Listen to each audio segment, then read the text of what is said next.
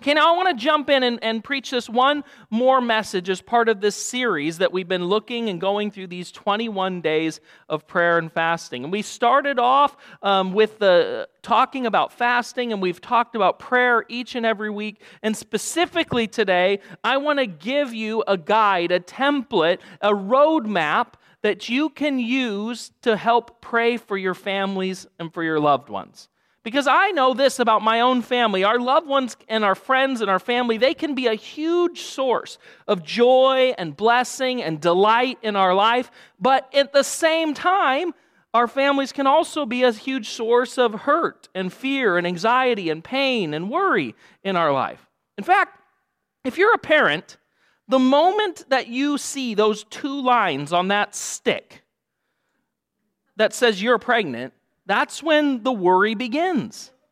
You think, are we really pregnant? I mean, you have to test. I don't know how many times you need to confirm it before you're sure, but you just keep testing. Then you think, man, what if we're terrible parents? Or what if the pregnancy doesn't go well? Or what if the baby is sick? Or what if we miscarry? And then the worries only intensify when the baby's born. Is that breathing normal?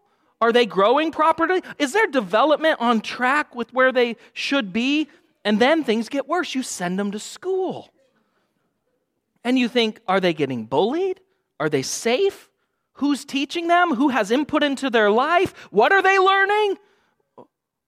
And then they come home and they say things and you think, where did you hear that word?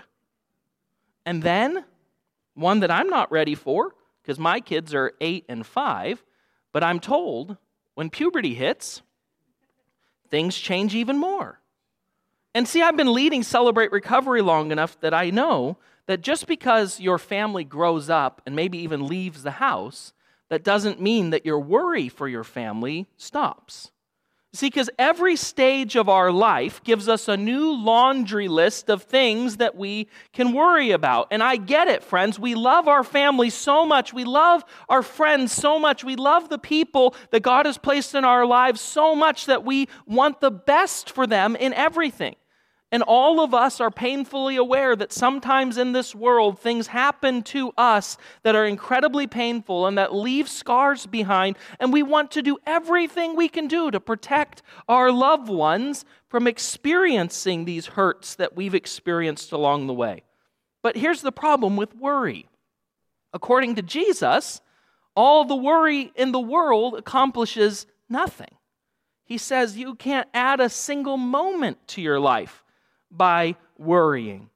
And in fact, Paul gives us in Scripture the antidote to worry. And it's something we need to be aware of. There's an antidote. There's actually a solution to our worry. And it comes in Philippians 4, 6 through 7.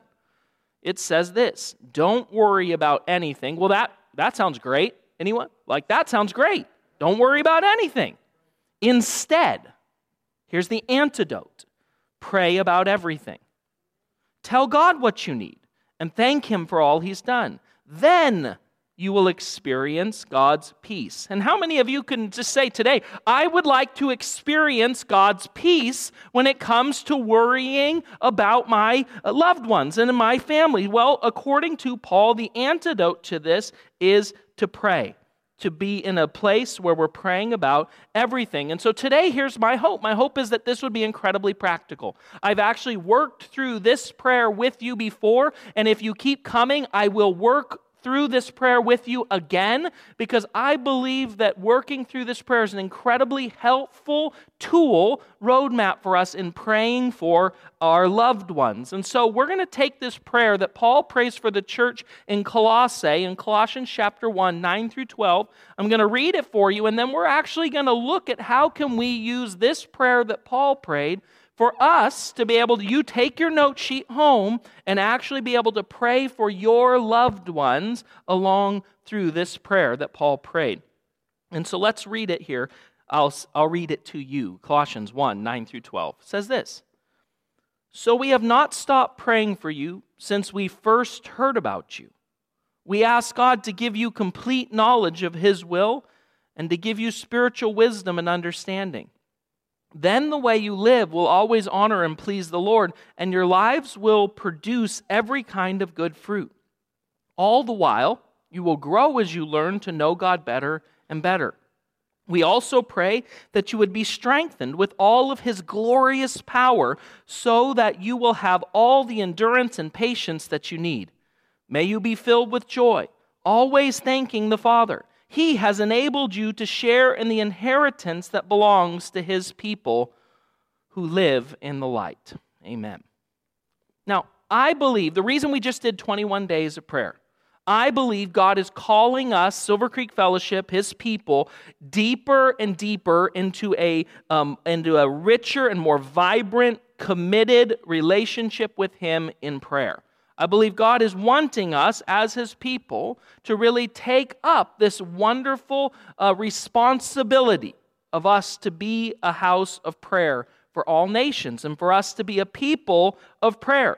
God's looking for us to be intercessors for our loved ones, for our community, for this world. And I believe that if we would take up this responsibility, take up this mantle, that we would experience even fuller God's dream for our lives and for the lives of the people that we are praying for in our lives. So friends, I think this is really a unique moment for us as a church, that coming out of 21 days, that we would continue forward, being a people who are constantly reminded that God wants to be in relationship with us through prayer. And He hears prayer and He answers prayer. And boy, is that an opportunity we ought to take hold of, don't you think? I think so too. So, I can hear some of you saying already, Kurt, I know we've talked a lot about prayer over the last 21 days, but I stink at prayer. I'm no good at it. I struggle with prayer. Prayer is difficult. Prayer is hard. Well, I share this quote with you probably twice a year, and here it is again. Max Lucado said it, and it's been very helpful for me. He said, our prayers may be awkward. Our attempts may be feeble. But since the power of prayer is in the one who hears it and not in the one who says it, our prayers do make a difference. It's not about, friends, how well you pray, how nice you pray, how your prayers sound. It's not about our big, flowery, perfectly stated prayers. In fact, Jesus warned us about praying like that. He said that's how the Pharisees pray, to impress people. And He told us that we were to pray differently. And so, let's look at this prayer together, and I just want to look through some sections of this prayer and talk about how you can pray for your loved ones. And so here's the first point in your note sheet there today. The first section we're going to look at in how to pray for your loved ones is first, pray that they will be filled with the knowledge of God's will. Pray that they would be filled with the knowledge of God's will. Again, verse 9 says, we ask God to give you complete knowledge of His will and to give you spiritual wisdom and understanding. Every single human being needs to have a knowledge of His will for their life. And the word that's actually translated here, knowledge, from the Greek, it's more than just information about something. It conveys a full, accurate, and intimate knowledge. Now, friends, don't get me wrong. There's always more for you to learn about God. There's always going to be more for you to grow in your discipleship and becoming more like Jesus. We should never as a church think we've arrived at the end destination, right? We're all in process and we're at varying degrees of in process. But that being said, God does not want us to go through life unaware of His will. God wants us to know His dream for our lives. Ephesians 5:17 says it like this. Don't act thoughtlessly, but understand what the Lord wants you to do. See, God is not some distant dictator who issues orders to you and then, like your mom and dad maybe used to say, when you say, but why? And He says, because I said so. That's not God. If that's the voice you're hearing, that's not God. Your parents may have said, because I said so, but God doesn't speak to you that way. In fact, Jesus told us this, John 15:13-15. There is no greater love than to lay down one's life for one's friends. You are my friends if you do what I command. I no longer call you slaves because a master doesn't confide in his slaves. But now you are my friends, since I have told you everything the Father told me. See, this is the relationship we have with God. We are friends. He wants us to know His will for our life. He wants you to know His dream for your life. And as we study His Word, and as we pray, and as we spend more and more time about Him, and as the Holy Spirit is revealing God's purpose and plan to us in our life, we are growing. We don't have to stay stuck in the same places that we're stuck. And the people you're praying for, friends, don't have to stay stuck where they're stuck. By knowing God's will for their life, our lives can be transformed. And I want you to pray this wonderful reality that we are praying for them to know God's will for their life. Pray that they would understand what God wants for their life, that they would know God's perfect dream for their life. And we're not just talking about knowledge, head knowledge, information up here. The Bible word, again, we've talked about this word a lot, gnosko. It's more than knowledge up here. It's intimacy. It's a heart knowledge. It's relational knowledge. You see, we often, when we think of knowledge, we think of how our world defines knowledge. This is what the Oxford Dictionary defines knowledge. Facts, information, skills acquired by a person through experience or education, the theoretical or practical understanding of a subject. That's not what we are looking for when it comes to our relationship with Jesus. Christian knowledge is knowledge of a person. It's a knowing. It's an intimacy. You need to pray this for your loved ones. Not just that they know about God and they can pass a test, but that they know and have an intimate relationship with Jesus. 2 Peter 3:18, he says, "Rather, you must grow in the grace and knowledge of our Lord and Savior Jesus Christ." Grow in your knowledge. Grow in your intimacy. This relational kind of knowledge. I'll give you an example. With my wife, I don't want to just read a book about her. I don't want to just know the details of her life, the timeline of her life, and then be able to pass a test where I get the right answers and then think that I really know her. But see, a lot of us in the Christian faith have exchanged knowing and having an intimate relationship with Jesus with having information about Jesus.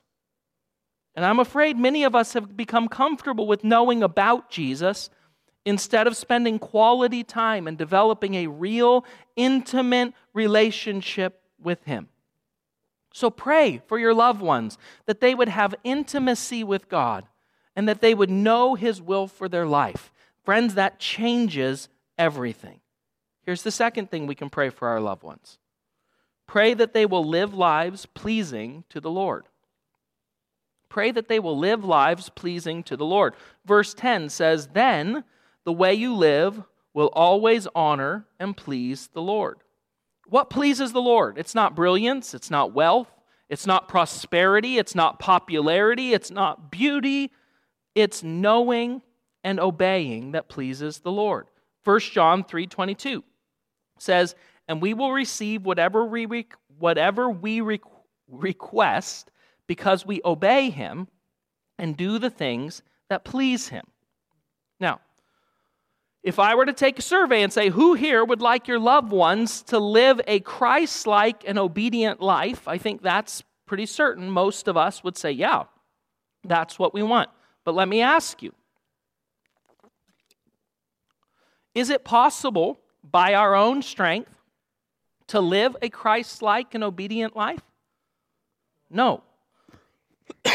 Scripture is clear. Hebrews 11:6. "And it is impossible to please God without faith." It means that on our own, by our own righteousness, once again, the Bible compares our righteousness, the best stuff that we can do, the best stuff we can come up with. The Bible says that's like filthy rags in comparison to the righteousness of God. The Bible teaches clearly that we cannot please God apart from our faith. And here's the radical, scandalous good news of the gospel. Hebrews 13:20 and 21.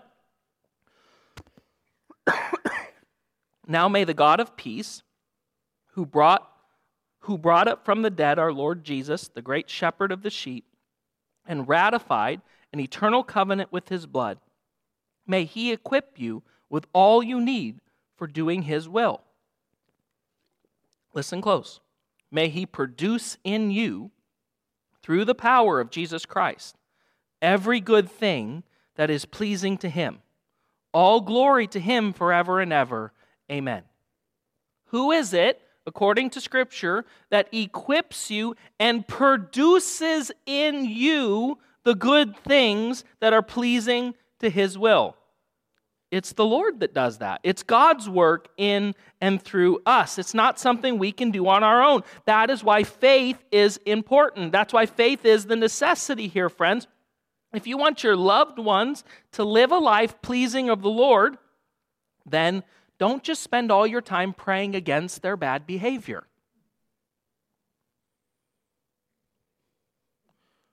We spend a lot of our prayer life praying against people's bad behavior. But what we should be praying is that they would be filled with faith, that they would know Jesus in an intimate way, and through that intimacy and that faith, that in them God would be producing the fruit that helps them to live a life pleasing to the Lord. You see, I call this the Western medicine mindset of prayer. We look at the symptoms, right, and we try to treat the symptoms. So God, stop them from doing that bad thing and that bad thing and that bad thing and that bad thing. Instead, we should be saying, what's the root of this all? What's the source of this all? Because we can treat the symptoms over and over and over, but they're just going to manifest themselves in a new way. What needs to happen is they need transformation. They need to be changed from the roots up. And how does that happen? That happens when their lives are given over to Jesus and when he brings his transforming power to bear in their life. John 8:31-32, Jesus said to the people who believe in him, "You are truly my disciples if you remain faithful to my teaching. And then you'll know the truth, and the truth will set you free." You see, first they need to be a disciple of Jesus, and then by being connected to his teaching, they'll know truth, and by living out the truth connected to Jesus, they'll have freedom. But so often we're praying for the freedom without first understanding, friends, that there's a process to getting free. And that means that having Jesus as Lord, having an intimate relationship with him is critical, is crucial in being set free. Here's number 3. And they just keep adding here. Number 3 is pray that they will bear much fruit. The second part of verse 10 says, "And your lives will produce every kind of good fruit. All the while, you will grow as you learn to know God better and better." See, God produces his fruit on the earth through Spirit-filled believers. Galatians 5:22-23. "But the Holy Spirit produces this kind of fruit in our lives: love, joy, peace, patience, kindness, goodness, faithfulness, gentleness, and self-control. There's no law against these things." And again, how many of us would say our desire for our loved ones, our desire for our family is that they would live fruitful lives, right? Yes, of course we want them to live fruitful lives. How do you live a fruit-filled life? To live a fruit-filled life, you have to be connected to God. We'll talk about that here in just a second. Connected to Jesus, his Spirit living in us, producing that kind of fruit. So often we're praying things, God, he's got no self-control. He needs to have self-control, but where does self-control come from? It's a fruit, the fruit of the Spirit. They need to be a people who are in relationship, communion with Jesus so that the Spirit of God is living and moving in their life. Here's how Jesus put it, John 15:4-8. "Remain in me, and I'll remain in you. For a branch cannot produce fruit if it's severed from the vine, and you cannot be fruitful unless you remain in me." So Jesus is pretty clear here. We're going to keep reading, but just friends, think about our prayer life now. He's saying you can't have fruit.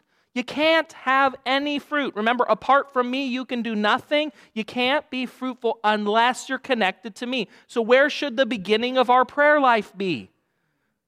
In the connection, right? We should be praying for people to be connected to Jesus in an intimate relationship because everything else is going to be dependent on that. Verse 5, "Yes, I am the vine and you are the branches. And those who remain in me and I in them will produce much fruit. For apart from me, you can do nothing. Anyone who does not remain in me is thrown away like a useless branch and withers. Such branches are gathered into a pile to be burned. But if you remain in me, and my words remain in you, you can ask me for anything that you want, and it will be granted. When you produce much fruit, you are my true disciples, and this brings great glory to my Father. The only way that we, or the people that we are praying for, can live a fruitful life, and not fruitful as our world defines it. We need to be clear about this. Not fruitful as our world defines it, but a life that's fruit will last eternally. A life that's fruit will last forever and ever is by being connected to Jesus. And I just love that in this verse, in this prayer that we've just read, in verse 10, it says, all the while. Meaning that as we're living this fruit-filled life, we are also all the while still growing. If you ever are around a vine or a fruitful plant of any kind, one of the things is not only is it fruitful, but if a tree is bearing a bunch of fruit, that means it's healthy, that means it's going to continue to grow, right? And so not only are we producing fruit, but we're growing in our capacity to produce fruit at the same time. We're becoming healthier and healthier and stronger. The more fruit that God is producing in our life, the more strengthened we are becoming and the healthy we are becoming. Isn't that what we want for our loved ones? That they would be fruitful, that they would be strong, that they would be growing, that there would be life, that there wouldn't be their life wouldn't be marked by withering and shrinking and death, but by life and fruitfulness. As Philippians 1, 9 through 10 puts it, I pray that your love for each other will overflow more and more, and that you will keep on growing in your knowledge and understanding. For I want you to understand what really matters, so that you will live pure and blameless lives until Christ returns. So let's be praying for our loved ones that they would be fruitful. Here's the next one, number 4, that you can pray. Pray that your loved ones will be strengthened with all power. Colossians 1:11, we also pray that you will be strengthened with His glorious power so that you will have all the patience and endurance you need. May you be filled with joy. See, for believers to live a life for Christ, we are going to need to be empowered for our life to live. Okay? We don't have the power in us. We can't muster it up. We can't work it up. We have to have Him pour His power into our lives. And so, friends, be praying this over your loved ones, that they would be a people filled with the power of God. 2 Peter 1, 3 through 4. By His divine power,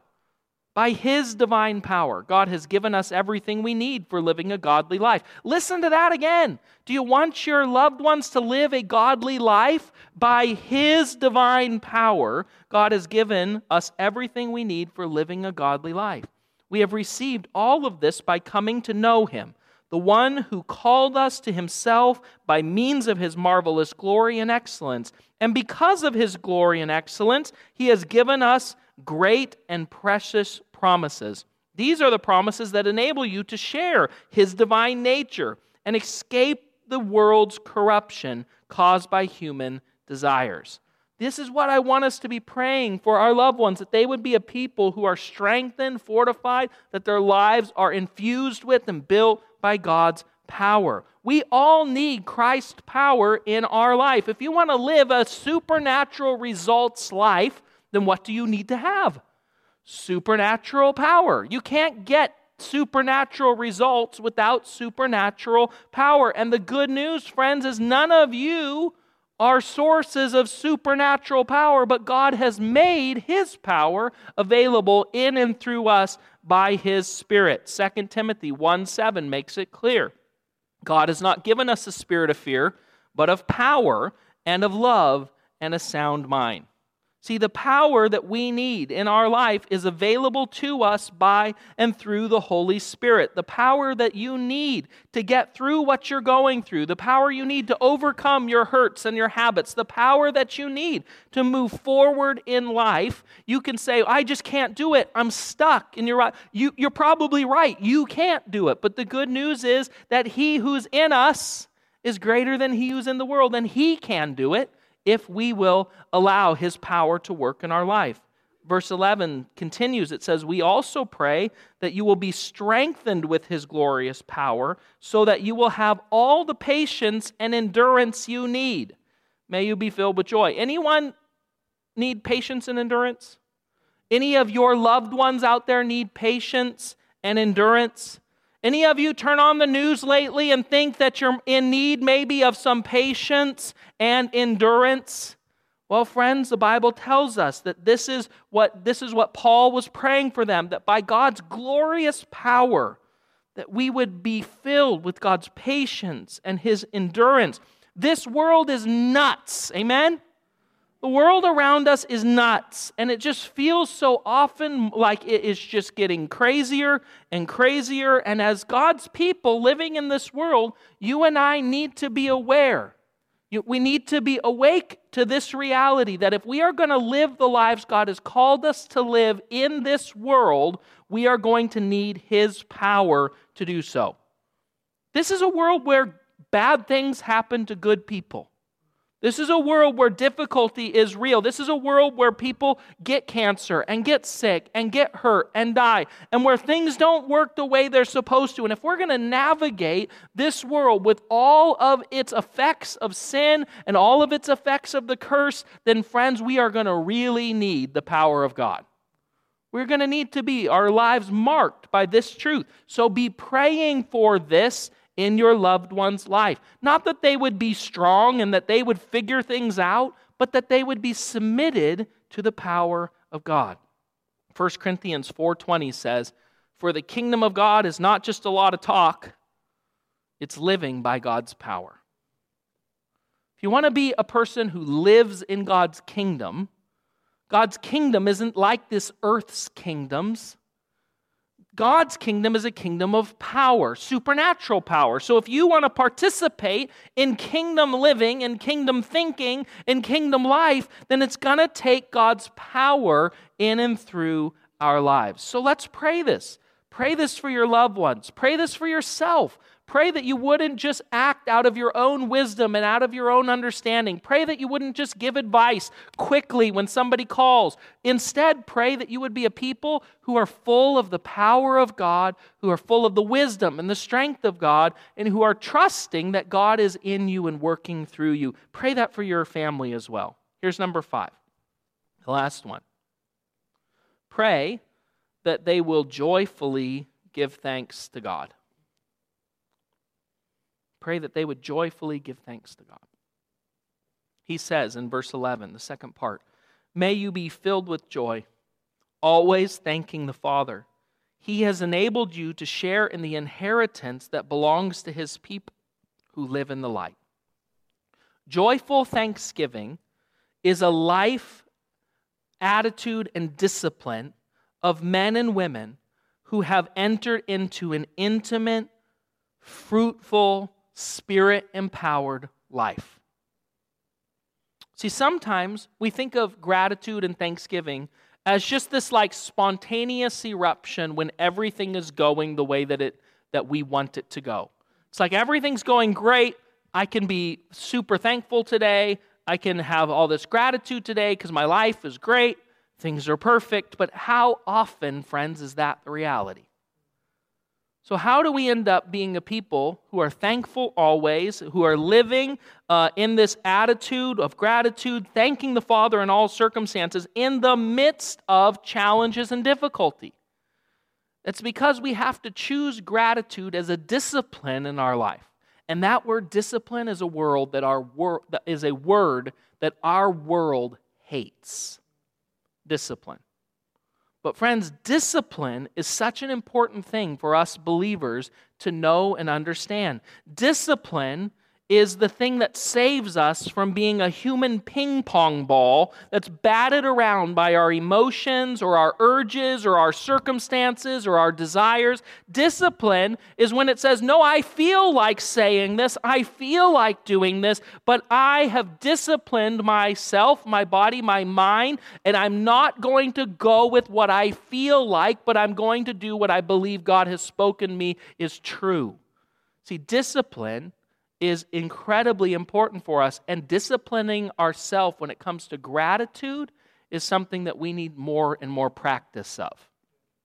And we need to pray this for our loved ones as well, that they would live thankful lives. The Bible says that we are to be thankful in all circumstances. It doesn't mean that we're to be thankful for all circumstances.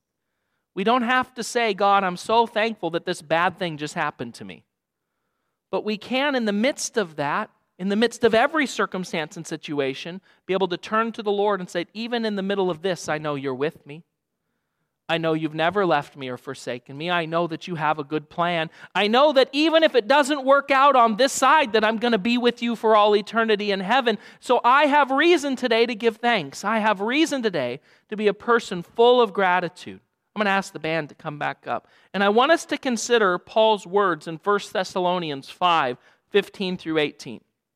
This is what Paul says to us. He says, see that no one pays back evil for evil, but always try to do good to each other and to all people. Listen to this now. Always be joyful. Never stop praying. Be thankful in all circumstances, for this is God's will for you who belong to Christ Jesus. How many of you have found yourself before asking this question? I don't know what God's will for my life is. I don't know what God's plan for my life is. Well, Paul just told us that here is God's will for our lives. And this is true of your family members. It's true of your loved ones. God's will for our lives is that we would be connected to Him in a real relationship. And as a result of that, we would be full of His joy, that we would be reliant on Him in prayer, that we would be thankful in every circumstance, because that's what God wants for His people. So friends, I want to encourage you today.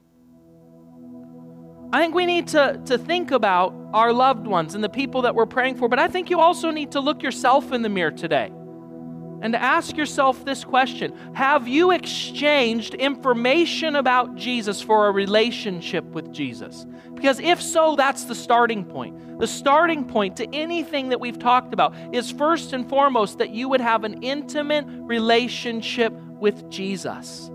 And that through being connected with Jesus, He would be bringing His will. He would be bringing His purpose. He would be bringing His fruit. He would be bringing His joy. He would be bringing His power into your life. See, friends, the secret to truly being joyful in all circumstances, to truly living these promises that Scripture has given us, is that you and I be reminded of the very last part of this prayer. He's reminding us, He says, He's enabled you to share in the inheritance that belongs to His people. Did you know that? That you and I have an inheritance stored up for us in heaven, and it's one that doesn't perish, it's one that can't be taken away, that you and I have an inheritance, a God of creation has stored for you something that's too big for you to ever even imagine. And when you understand that, it changes everything about the way that we live our lives. Friends, I want to encourage you today. I believe God is truly calling us as a church to take the next step in really being intercessors for our loved ones, for our community, for the Willamette Valley, for our church family, for our nation. I believe that God is calling us. He's asking us. He's wooing us. He's saying, come on, take your next step. Because I believe if we will, friends, I believe you can see transformation come to your household. I believe you can see your kids and your family members and your loved ones know Jesus and turn and lead a life pleasing to the Lord. I believe that when we, God's people, really trust and really call out to the Lord in prayer, that He hears us and that He answers our prayer. So friends, I want to encourage you in this message today, just be renewed in your desire and your willingness to lift up others in prayer. Your list may need to get dusted back off. Some of you are here today because you had family members that were just tenacious in prayer, that wouldn't let you go. No matter how far you went, and no matter what you did, your family said, no, we are going to stand in the gap and we're holding on.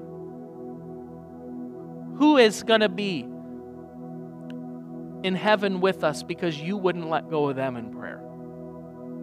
Who's going to stand for all eternity alongside of you because you believed God enough that you wouldn't let them go?